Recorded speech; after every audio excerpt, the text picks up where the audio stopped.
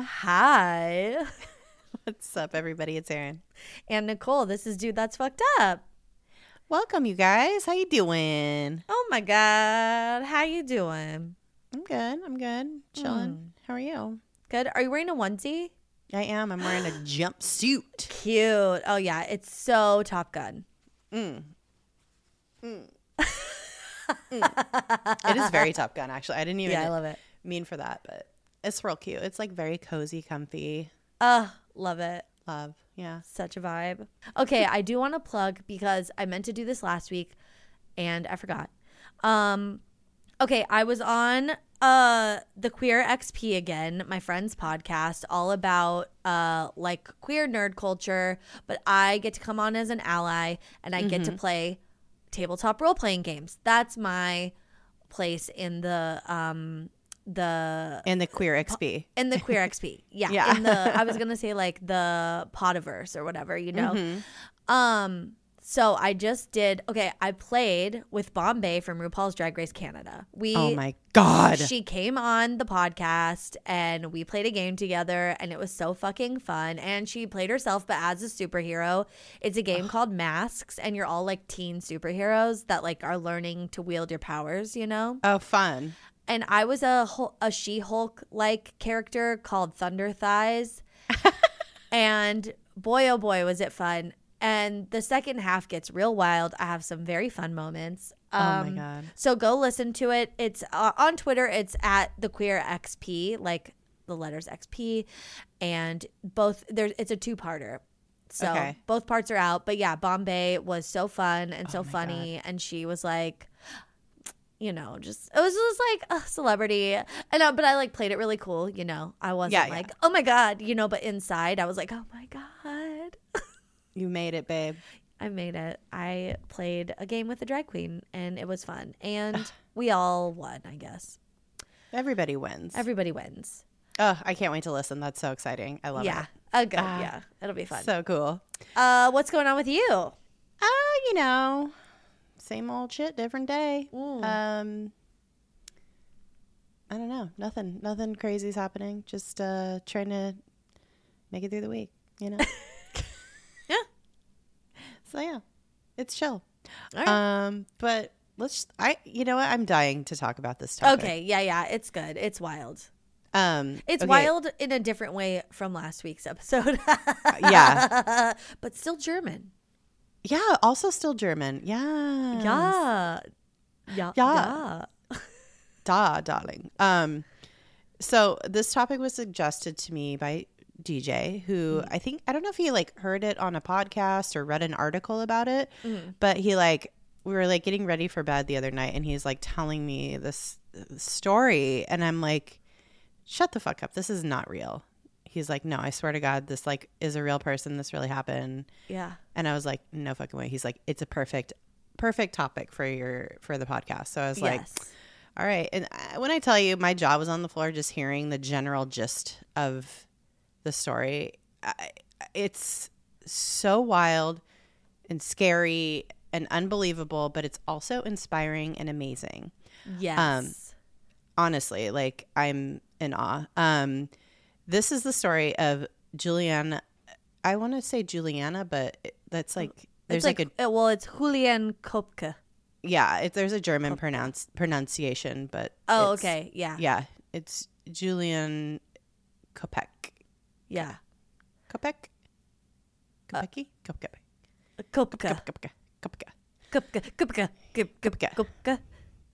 That's her maiden name. That's like what she was known as when this thing happened to her. She's the lone survivor of a plane crash in the Amazon rainforest in 1971. And this happened to her when she was only 17 years old. Oh my God. So we are going to talk about her and this whole harrowing event. Yeah. Because not only did she survive a plane crash, she crashed in the Amazonian rainforest and made it out of the rainforest alive. So just that, like, forget the fact that she fucking survived a plane crash. Okay. That's what I'm saying. That's already wild. But A few other people did as well. But the fact that she was able to like survive the Amazon. Yeah. That's. I couldn't. I wouldn't. I shan't. No. I won't. I would not. You would not. You could not. You should not. I shan't. You shan't. Okay. So first of all, what you need, just like a little background about this incredible person. Julianne, she was not a typical teen back in the 1970s. She was raised, she's the daughter of German zoologists Maria and Hans Wilhelm Kopke. Kopke. I'm like not good with pronunciation of foreign names. It's only because I heard it. Kopke. Yeah. I heard it. Yeah, I know. She's born in Lima, Peru. So she's Peruvian German.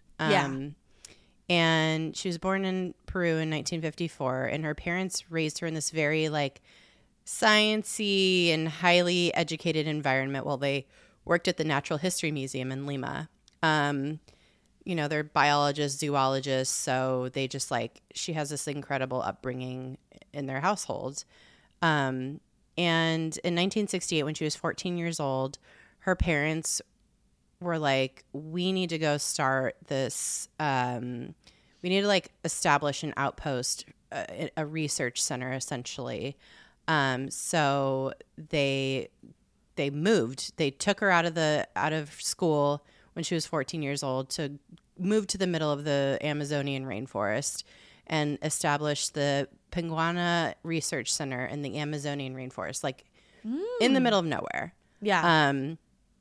And in the rainforest of Peru, they established this place to study the flora and fauna, to create a space for conservation and education about all of the living things in the rainforest that had not even been discovered yet. They're, very ahead of their time, and also trying to be as like non-invasive as possible to their natural surroundings. So they're like the OGs.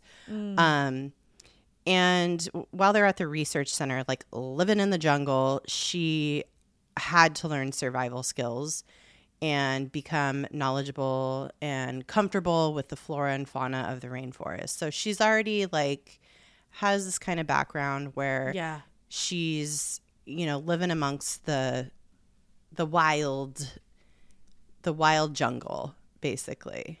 She knows. She doesn't give a fuck about bugs. Doesn't give a fuck about snakes. No, I was going to say she knows how to identify a snake, a bug. She knows she can look at a bug and go, that's a bug. And we're all so proud of her. And this kit would come in handy. Oh, it would come in very handy. Because, I mean, when I tell you, like, there's shit in the rainforest that you don't even want to know about.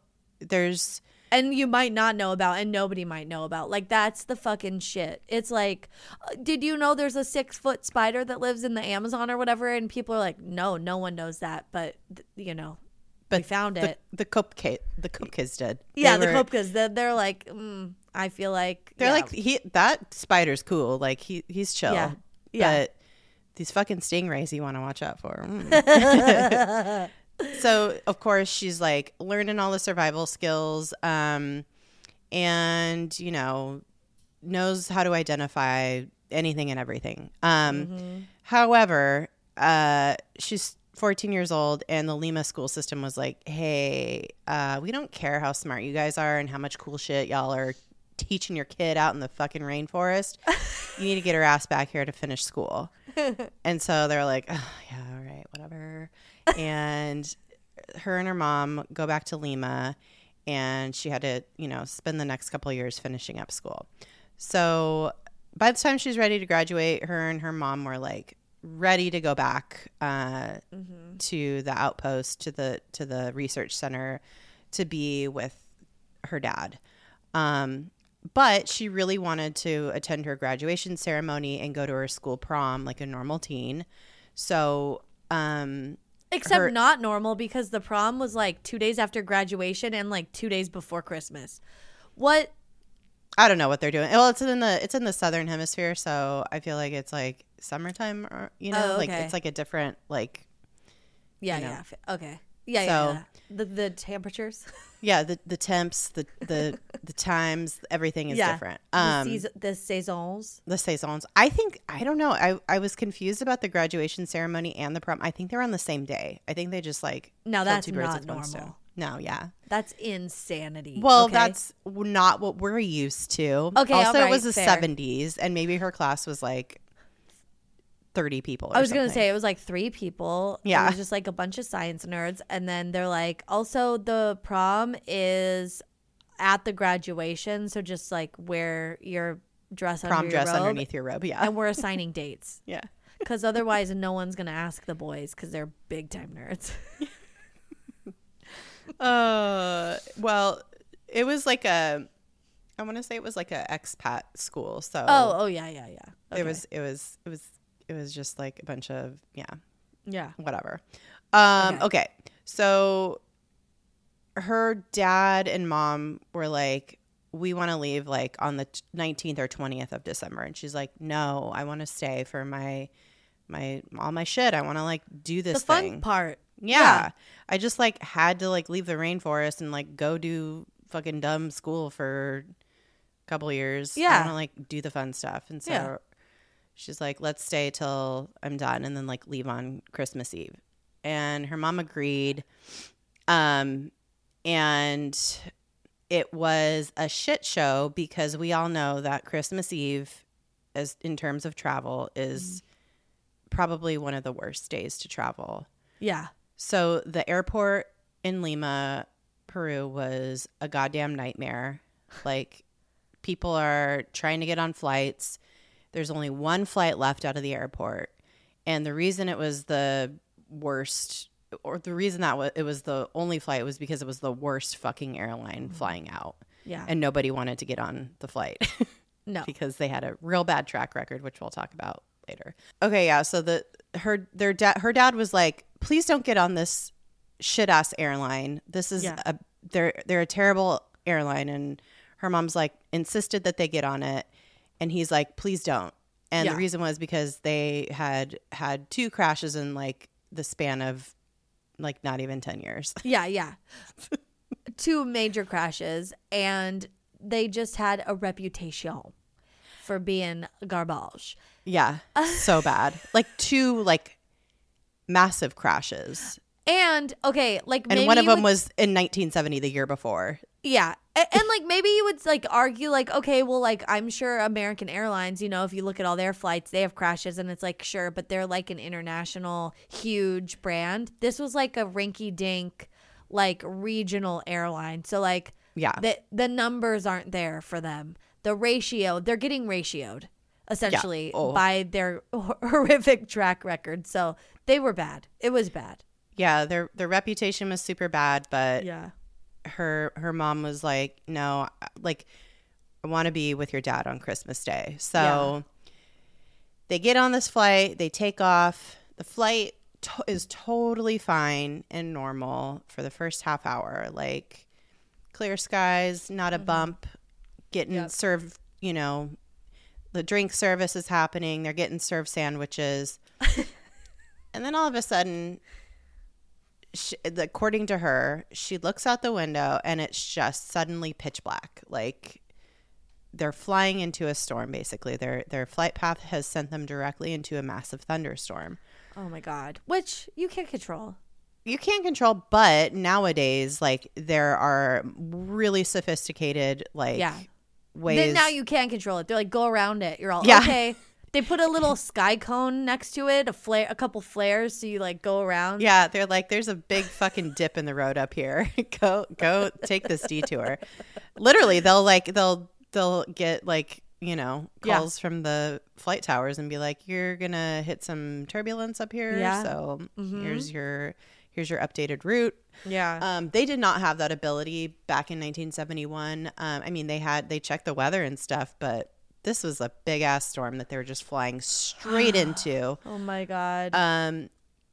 And it was real bad, as you might expect. They experienced severe turbulence for several minutes. She said, according to Julian, so it's Christmas Eve, so everybody has their presents and stuff in the overhead bins, and it's so violent, such violent turbulence that the bins are popping open, and people's like Christmas presents are flying. Oh like my there's God. just like shit flying. Yeah, debris everywhere. Yeah, and people are like screaming and crying, and it's terrifying. And then she says all of a sudden there's a huge bright flash of lightning, and she says she sees it hit the engine, and they just everything just the engines are howling and they're plummeting to the ground. Like she's like, it felt like we're in a 90-degree dive. Yeah, no, a complete nosedive. And the plane just literally starts breaking apart in midair, like, oh my God, disintegrating. Oh my God. Did the wing and the engine caught on fire, right? I don't know. Like she said, she just saw the flash of like blinding light, and then like I think that's what they found out eventually. What happened? Maybe it's like the lightning hit the fucking engine and it caught on fire. One of the engines like fucking caught on fire. And this is like a prop plane, but it's like a commercial plane. It's a model. I think it's like a Lockheed Martin Electra, I think is what it was called. And they stopped making them. Thank God. Yeah. But it's like, it's like a prop engine, but it holds like 90 something passengers. So it's like a decent sized plane. So it's like, it's like 3 and 3, like 3 rows. Yeah. That's big. It's big. Yeah. A lot of people on this plane. And it's like a full flight because everybody was trying to like get every where last they wanted seat. to go for Christmas Eve. Yep. So the fucking plane's breaking apart midair. Julianne somehow stays strapped to her seat as the plane's just like, exploding around her. And she fell 10,000 feet, aka 2 miles through the air into the canopy of the rainforest below. Oh my God.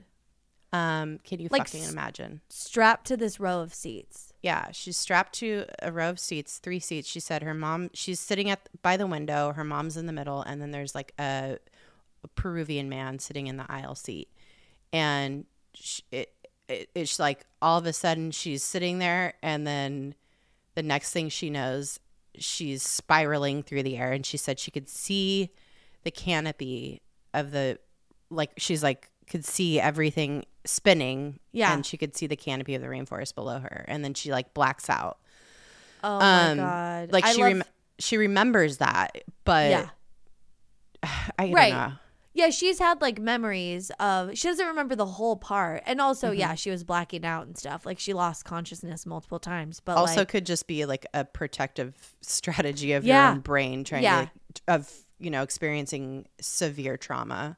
Well, I think the velocity that she started spinning would, you watch those like slingshot ride videos and the people are like, they're just like out. It's like, dude, this is way more violent than that. So your brain, it's like shutting down for a couple minutes. But she had such a good quote about like how she ended up like suddenly she was just like not in the plane anymore, but still in her seat. She said, it wasn't so much that I had left the plane, but the plane had left me. Like the plane, as it's just disintegrating and like shit's like suddenly she's just still in the seat she was in, right in the row she's in, and everything else is like not around her. It's wild. I just keep like picturing like an action movie where I'm like, this is so dumb. Yeah. But this shit actually happened to her. Yeah.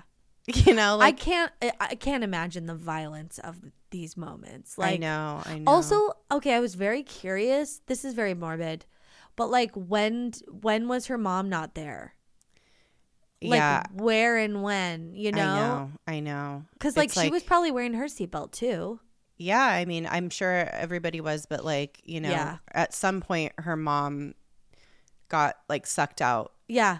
Out of her seat, and so did the Peruvian man sitting on the aisle, because when she came to, she was deep in the jungle, like she had fallen through the trees. Yeah. And she was like laying under the row of intact seats, the row of seats that she had stayed strapped to. Dude. And the way she describes it is that, because, and we'll talk about like how she survived, like how she fell from that high of an altitude and like didn't fucking disintegrate in the air like the plane did. Yeah.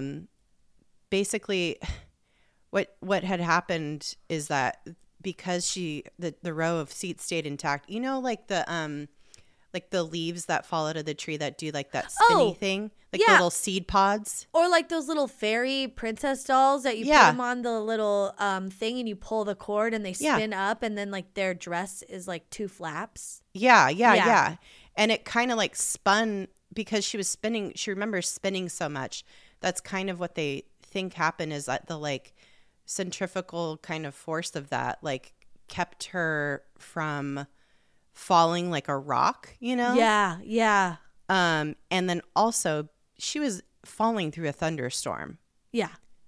So like literal eye of the storm. Literally like in this violent ass thunderstorm that had just taken out the plane, the updrafts from that kept her velocity from becoming too much as she was falling. It's a miracle, honestly. It's so... It's just like how, like I understand how, but like the number of coincidences that had to happen for her to land on the ground, not safely, but as close to safely as you could from that high up, is astonishing. It's unbelievable. So she wakes up on the floor of the rainforest under the row of intact seats. Yeah. And she has some pretty gnarly, but also relatively minor injuries for surviving a fucking plane crash. Oh my God. She had like a bunch of chip cuts. nail. Oh, okay. No. She's like missing a shoe. Her dress is torn. That's it. She stubbed her toe. She's missing a part of her pinky nail, and that's it. No. It was way worse. No, it was way worse than that. She had some like super deep cuts on her legs and arm, especially. There's one on her arm that we'll talk more about later.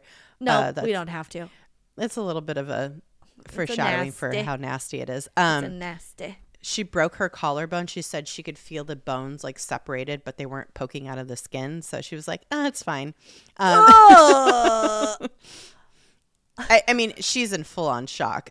She had some slight like brain damage, obviously, because like she's in a full like what's it called? Shock. Huge state. Yeah. No, she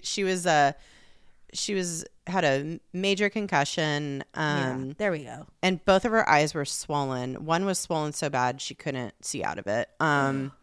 Yeah. So she's just like, she's fucked up. Like she's all battered and bruised.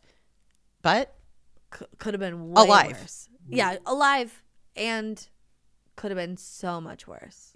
Yeah.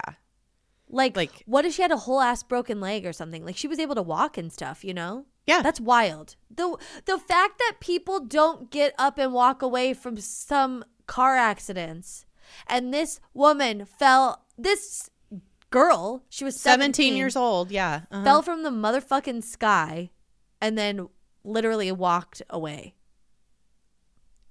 And not just walked away. Yeah.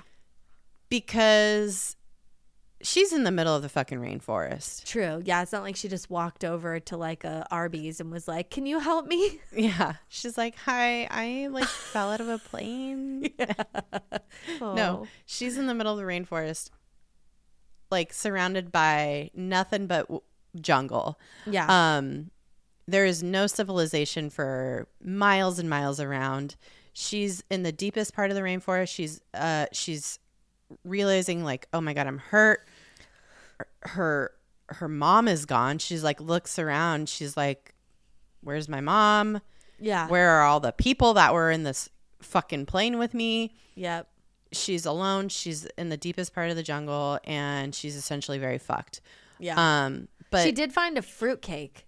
She did find a fruitcake, but it was like caked with mud, and she's like, I tried to eat it, but it was disgusting. If I would have known that I would have what I knew later, I would have tried to just eat the whole thing. Yeah. But no, she's like very fucked. Yeah. So she is, but you know what? She's a bad bitch. And one thing we know about bad bitches is that you can't kill them. Okay? Yep. Mm-hmm. You know that's right.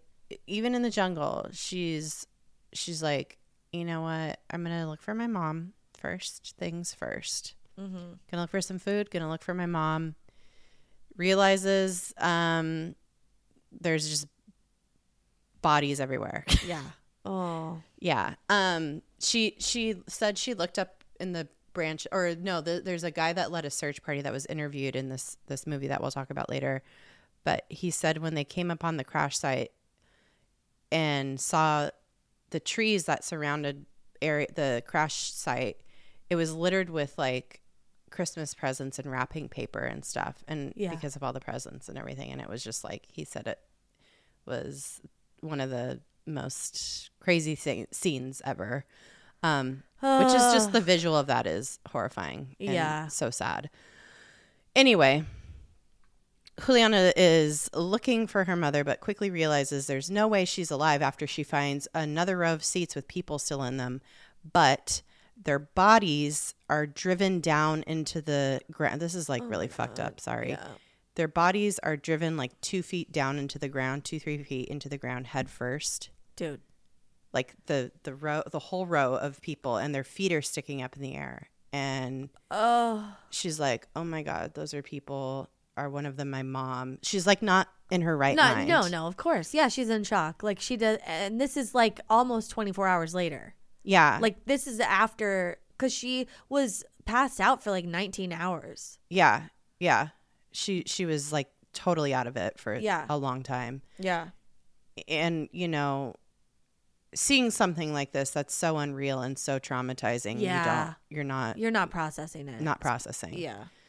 So she's when she sees this scene, she realizes one of the women, or the woman that she notices that's wearing high heels, has painted toenails, and she's like, that couldn't be my mom. She doesn't paint her nails. So then she realizes, oh my God. Okay, like it like kind of snaps her back to reality. Yeah. Like, my mom is gone.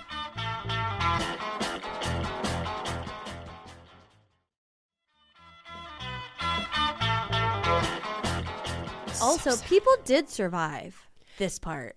Yeah. So when people were, search parties later came, they found that people had survived the plane crash. Yeah. But they died of like exposure or, their injuries. Their injuries. Yeah. But like there were some other survivors. So yeah.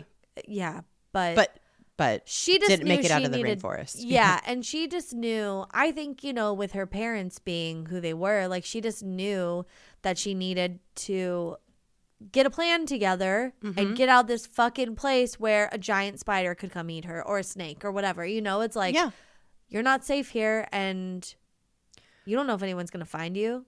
Well, and she, I think like there was planes flying overhead, and they couldn't see the crash site. So, right, because it's a canopy of trees. Yeah, and there was like no scar left in the rainforest, like because of the way that the plane just totally broke apart. It wasn't like the whole fuselage like took out like a huge swath of trees or anything. It was just like pieces raining down and then swallowed up by the jungle. Oh my God! They couldn't pinpoint where the flight had gone down.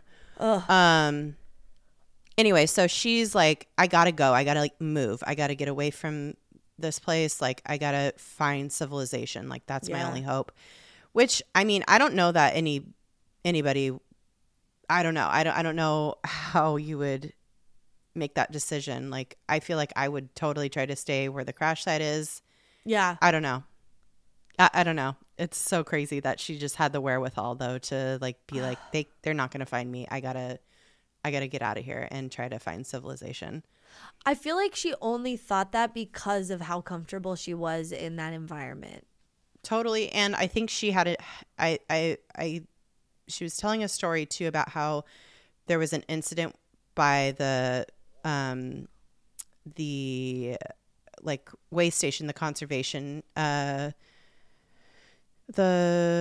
fucking whatchamacallit? The research center that her parents took her to, where somebody got lost in the jungle, and the way that they found their way out was by following water. Yeah. So she knew from experience that was what you do. Mm-hmm. And like all running of her, water. Running water. That's like the number one survival tip. If you get anything out of this from her in this situation. Yeah, it's that she had all this survival like knowledge, but she had no tools.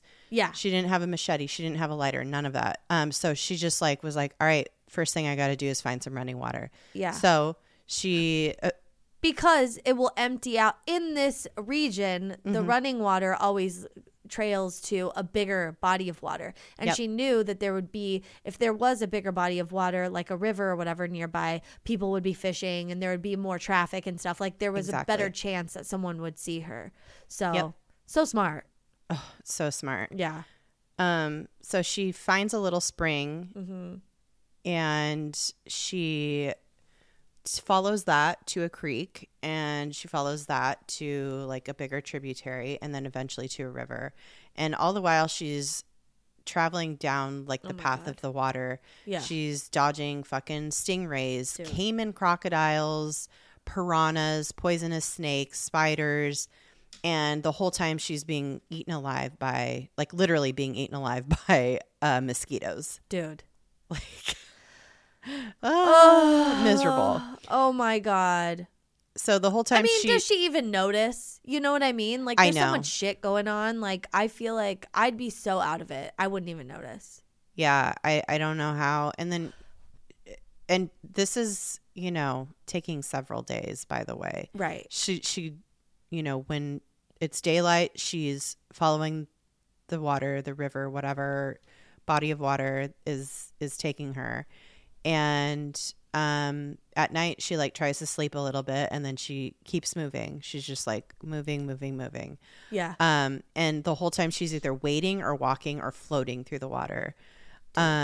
So she like said that like the caiman crocodiles would see her and like dive towards her, like try to like fake her out like they're gonna fucking eat her. And she just like was like whatever. Because she's like probably just so tired and exhausted and out of it. Yeah. And she just laid still in the water, and they didn't actually try to bite her or bother her. They were scared of her, right? Like that's why they dived. I don't know. Oh, okay. It's like she didn't thrash around, so they didn't perceive her as like prey. Maybe they thought she was a log or something. Yeah, true. But anyway, so maybe they were just getting a good look from down under. They're like, what is this? Is this like, food or do logs have butts? Yeah. Do logs have butts? Not to my knowledge. Yeah. So she said, though, that the scariest thing that was freaking her out the most was the stingrays, which I did not know about in the river. So she walked with a walking stick the entire time just to like, shuffled her feet on the bottom. Yeah. Because she knew that was a huge hazard. Anybody else dead. Yeah. You're done. Yeah. I don't know. There's fucking stingrays and anyone. Yeah. The Amazon rivers. Anybody else from like a city or not from that part of the world. Like, yeah, they're not knowing this. They're not knowing that you need to stab the ground as you're walking to like make sure you fuck up a stingray so it doesn't get you. Oh my God. So she's following the water, and meanwhile, the cut on her arm that I had mentioned previously is getting more and more infected. And trigger warning, this is really gross, so get ready. Not as gross as in the video I saw. I know, oh my God. Meanwhile, maggots have infested her wound. Like, There's just maggots in her arm. And she's like, oh, fuck, this is not good. I mean, from a lot of stuff that I've read, though, like, it's good, like, because they eat, like, the bad flesh, necrotic, like, flesh. Yeah. It's not good, but, you know, it's still not great. Maggots in your arm. I guess they're helping you a little bit by potentially fighting off, like, sepsis or whatever. Or, like, maybe, yeah. I mean, the putrid skin or whatever, like, it's not getting into your blood, like, it's not going to poison your blood, but then also there's maggots eating your skin. Fucking maggots are in her arm, and she's like, this is not good. I think I'm in trouble more so than I was before. Yeah, because your body's like growing actual creatures now. Yeah, it's not good. She's like, she knows this is like a final stage, and like once the maggots leave, it's like all bets are off. You know, they're gonna like, you're done. You're gonna get blood poisoning probably. So she's like, oh god, I gotta find some civilization soon. Again, I wouldn't know that. No. I'd be so fucked up from maggots in my wound. I'll tell you that, but I wouldn't know that this is like a bad sign. I mean, I would know it's a bad sign, but I wouldn't be able to stand it. Do you know what I mean? I'd be like, no. I just lay down and be like, just the rainforest take me, maggots. Take maggots. Me. We're all just eat me. We all live here now. I'm literal worm food right now. Yeah, it's done. Oh. Yeah, I know. Oh my god. So our girl followed the water until she realized she's at a larger part of her, like a bigger river. She's like, okay, this has to be a place where it's like opened up and there's got to be people fishing this stretch of the river. Yeah. And luckily she realized that because she like kind of passed out on the bank, because you know that thing of where you're like, your stomach hurts and you're like close to home and you're like, and then your bowels like release. Yeah, like no, it's exactly that. Like it's like you're using all the adrenaline to keep a tight butthole. And then the closer you get to your home, the more your body thinks, oh, good. And if anything goes wrong, you can't find parking, your garage door opener doesn't work, you drop your keys, one wrong move, your brain doesn't know. Like it was just using muscle memory to be like, oh, we're exactly this many seconds away from the toilet. It's like you're on a timer, you know. You're on a timer, and it's like a double dare challenge or something. It's like any obstacle gets in your way, you're sliming your pants. You know what I mean? Yeah. Well, her body was like giving out at this point. Yeah. And because she like has the realization like I could possibly be close to civilization, maybe she just like passes out. All on the bank. Stress releases. Yeah. She like passes out on the bank of the river. Yeah. But doesn't notice anything because she's so like out of it. Yeah. And when she wakes up several hours later, she's like realizes there's a boat and realizes, oh, there's like a little cabin here on the bank. So she like crawls like into the cabin, this like little fishing encampment, and hunkers down and like passes out again. And at this point, when she finds this like fishing encampment, she's been walking on her own after surviving a plane crash in the rainforest for almost 11 days. Oh my God. Almost 2 fucking weeks have gone by. At this point, they called off the search for the wreckage of the plane. They assume that everybody's dead, you know? Like nobody's expecting to find her alive. Yeah. So she's in this little fishing hut and she's extremely dehydrated, hadn't eaten anything the entire time. Yeah. And she was extremely close to death. Oh my God. But eventually the next day, a fisherman returned to their encampment and found her. Yeah. Carried her out of there, gave her food and water, and apparently poured some fucking gasoline on her maggot-infested wound to kill all the maggots. My God. Oh my God. And then light it on fire because I don't want to be here anymore. Jesus Christ. And then, Yeah, and then she had to get on another fucking plane to get back to civilization. Oh, worst. That's the worst moment of all this for her, I'm sure. And could you imagine? I would need like decades of trauma therapy before I even got on a fucking plane again. I know. Oh my God. Okay, I want to. Okay, we like. Yes, she's a bad bitch, but just for a second, I want to talk about her father, who was an OG Jeff Probst's daddy, because he was a survivor, honey. This is where she got her tenacity, her fucking like her drive, her innovation, steel will, okay. Truly. So her mom father, too was pretty badass. Oh yeah, her mom was badass too, and like a big nerd too, in a in a good way, obviously. But like her dad. Okay, so they're German after World War II.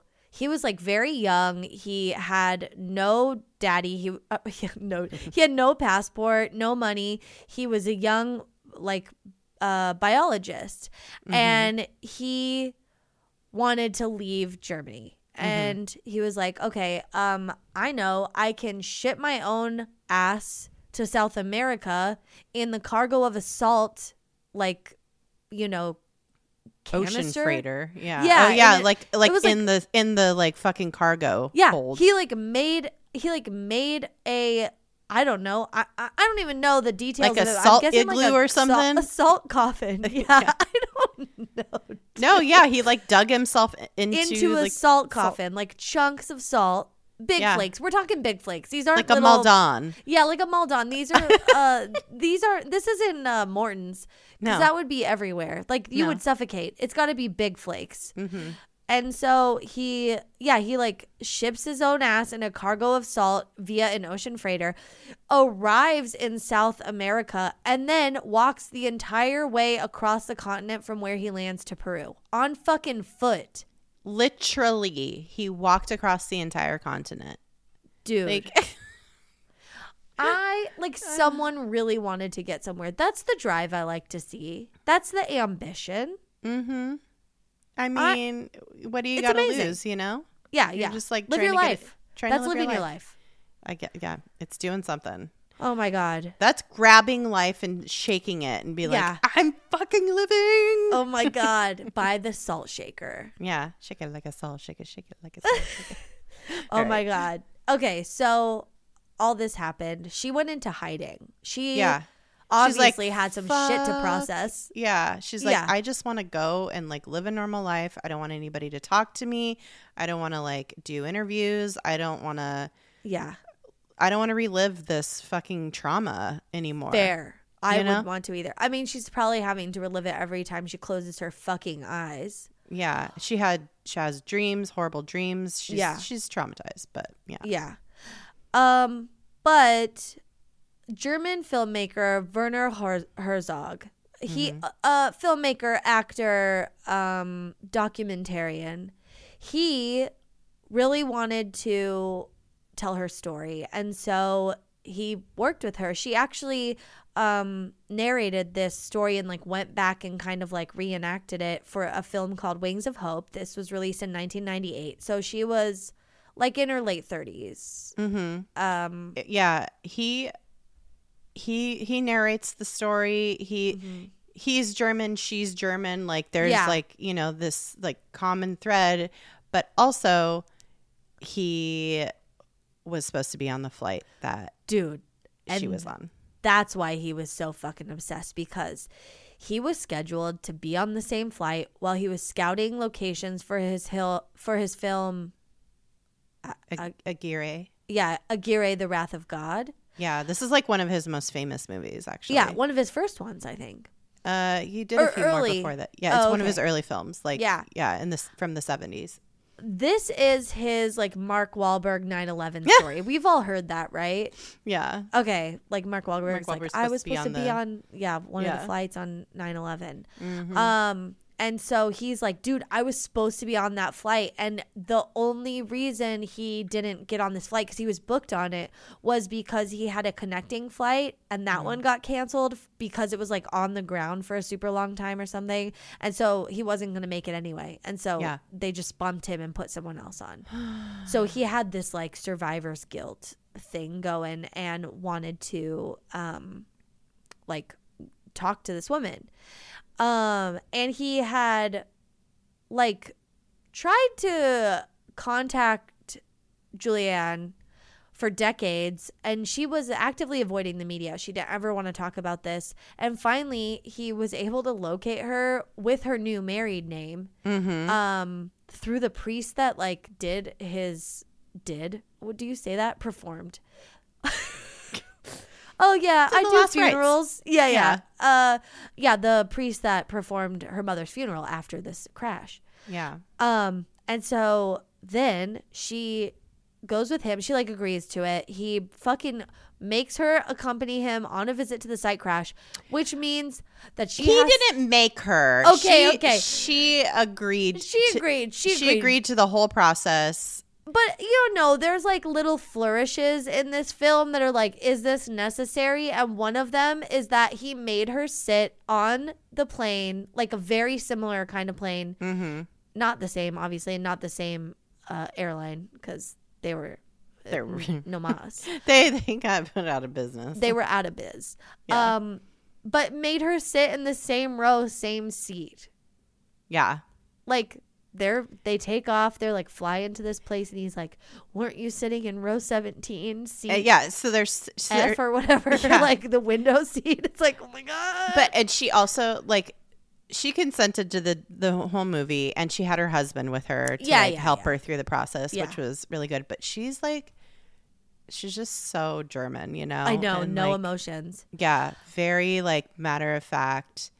And she's like on this flight explaining in detail exactly what she remembers. And can you fucking imagine like reliving that? Okay, no, I was thinking like, oh my God, I would be such a mess. But then I was thinking, no, you have to compartmentalize this stuff, because otherwise you will never live the rest of your life. Mm-mm. You can't. It would be completely impossible if all you ever thought about was like, I survived a plane crash, or like you'd self-destruct through drugs, alcohol, whatever, sex, food, whatever like addiction you develop from that trauma of that. Yeah. Or you like learn to kind of compartmentalize it. You work through it as best you can, and then you like fucking turn it off. Because how else are you going to live your life? I cannot like. No. And your brain though does some pretty incredible things to help you survive, like, which is why you go into shock, which is why you black out, like certain things. You just your brain selectively only remembers certain bits and pieces of traumatic incidents. So I bet that 11 days for her felt like a day. You know what I mean? Like somehow, I mean, I don't know if that's true, but like your brain, time is weird when you're time is weird in that moment. And she wasn't sleeping, she wasn't eating. It's like she was totally tripped out the whole time. Like it's just insane. totally strung out. So okay, he didn't make her, but okay, but this was wild. And he tells her this, and it's like he's like, did you know this? And this goes back to the dad warning the mom, don't take this shit ass airline, Lanza. Okay, so Herzog tells Julianne something that she did not know before the crash, but she definitely learned firsthand after, and that is Lanza Airlines straight up garbage. I wrote this down. I think their tagline was Lanza. Do I land the plane here? Or land in this mountain? There. Do I have to land the plane at any point, or just crash it into the ground? Fly with us and you'll be saying, oh, my Lanza. Oh, my God. Okay. Oh, it's so fucked up. I'm so sorry. R.I.P. to all the poor people that have died on these flights. Oh. We'll beat other competitor prices by a landslide. And you'll also die in one.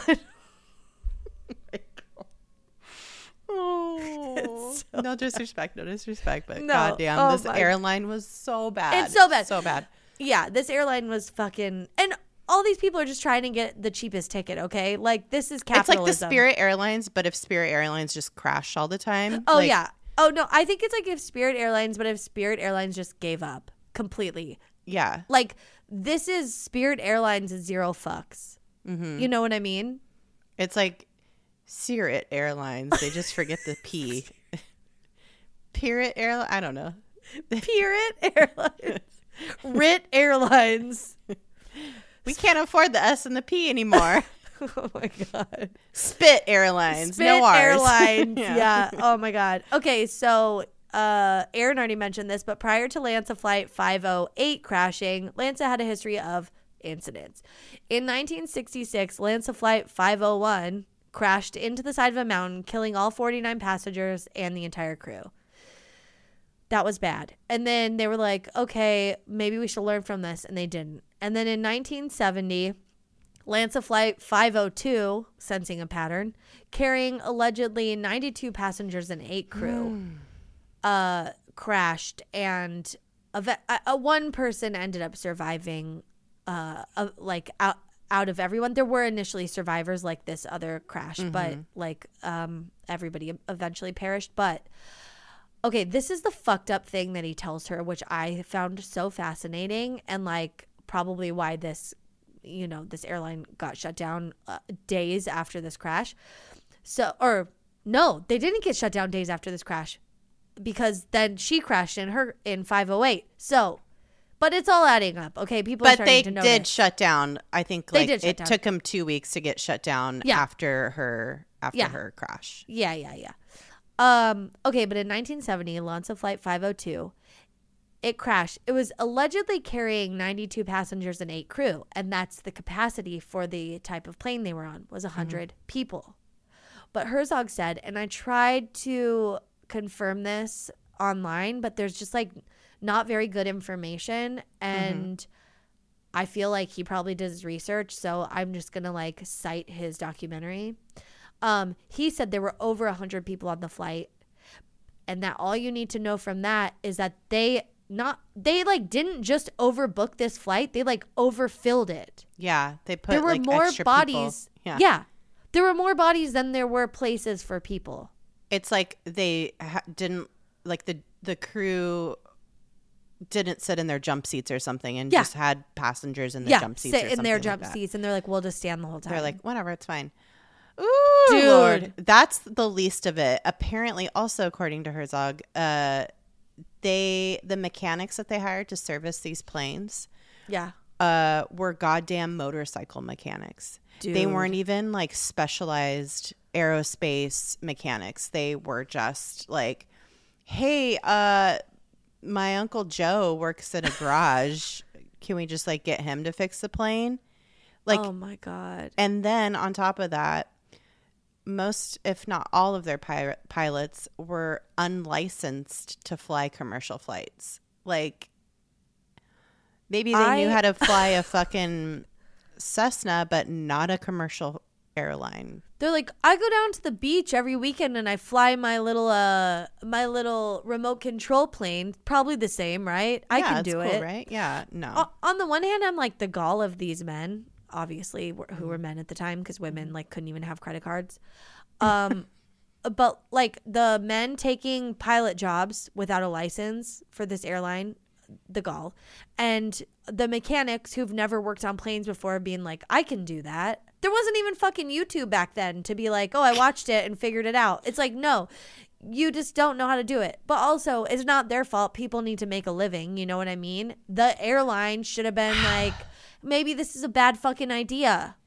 I mean, it's shocking that more shit didn't happen. I mean, these 3 incidents in and of themselves are horrifying. Yeah. I'm just saying it's It's a miracle that every single plane that they had didn't fucking fall out of the sky all the time. Like the wings weren't just falling off and like the windows. No, I mean, we know what happens when you use a fucking screw on a windscreen that's like too small. Millimeters too short. Yeah. The fucking windshield will pop off. That's an episode that we did a few. And it'll leave the pilot topless and hanging out the window. And that's not a good look for anyone. No. So this is not a job like being a pilot for a commercial airline is not a job where you fake it till you make it. No, this absolutely is not a hobby. This is not a weekend gig. This is not an entry-level position. This is not a place you intern at. Yeah. It's a fucking life and death situation to be a commercial airline pilot. You have to have years and years of experience. So these people were just like, I fly on the weekends I just like have like a little plane. It's so fine. It's totally fine. Yeah, no. Yeah. Oh my God. So it's crazy. This whole story is absolutely insane. I'm in awe of this living legend. Yes. She is Juliane Koepke. She's still alive, and she's also a biologist now. She specializes in bats. She does bat research in Good for her. The Amazon. Yeah, no, bats are so cute though. Oh no, I'm deathly afraid of them, but I just love their little faces. Pass. And she's just like, what? And I just want to say, go watch the documentary Wings of Hope by Werner Herzog. Yeah. I love him so much. He's so wonderful. And this documentary is just, it really is a reaction though to him not only being like dodging a bullet, but also there was a Italian movie made that was so terrible and so offensive. Yes. That I think it was one of the main reasons Juliana agreed to tell her own story with Werner Herzog is because it was so offensive to her. Yeah. Basically, they just like portrayed her as this like teenage girl that was like scared of everything and like screaming. A bumbling idiot. Yeah, and she's like and she like clowns on it in the movie in Wings Meanwhile, of Hope. she's like fucking Rambo, dude, going through that forest. Yeah. Rambo could never, okay? Rambo could never. He couldn't float down a river serenely and like not give a fuck about caimans and piranhas, like nipping at his butt cheeks, okay? He'd be trying to kill everything all aggressive and then he'd get killed. So he wouldn't even know how. Rambo still needs a fucking machete to like beat anything, so whatever. She's just like chilling and being one with nature and surviving and being a badass. And like the pictures of her coming out of the fucking rainforest almost dying, she looks so good. I hate that I noticed that, but I was like, she still looks so cute. Oh my God. Well, she was 17 and she had youth on her side, but we know she just survived because she's a bad bitch. It's fine. That's right, she's a bad bitch. Yeah, I'm a bad bitch, you can't kill me. That's what she said the whole time she was floating down the river. Oh my God. All right, you guys. Thank you for listening. Read more about it if you want to. There are all kinds of stories about people surviving plane crashes that we can talk about too. Yeah, we will. Yeah. Also, this is great fodder for your like office, kitchen or whatever. Next time you see someone in there, and then when you tell them and they're like, "Whoa, where'd you hear about that?" You plug our pod. There you go. Plug the pod. Plug the pod. Plug the pod. Leave us a review on whatever platform you listen. Yeah, it'd be cool if you did. Yeah. That way more people could find us. Yeah. And go to our website. It's dtfupodcast.com.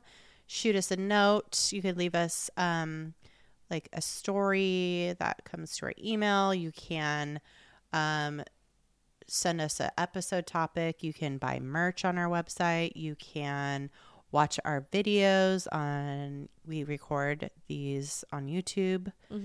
Every episode on and YouTube. Spotify. You could watch us on Spotify. Not just listen, watch us. Wow. Yeah. It's just us being very cutting edge. Serving, just always serving. No looks. No looks, just us. Just us, just serving it. Just serving it. Absolutely nothing. Hope you're hungry for nothing. For nothing. Hope you're hungry for crumbs, because that's all I'm serving. Oh, God. She is giving nothing. Oh, man. Okay, well, thank you guys. Stay excellent to yourselves. And each other. Mm-hmm. All right. Bye. Bye.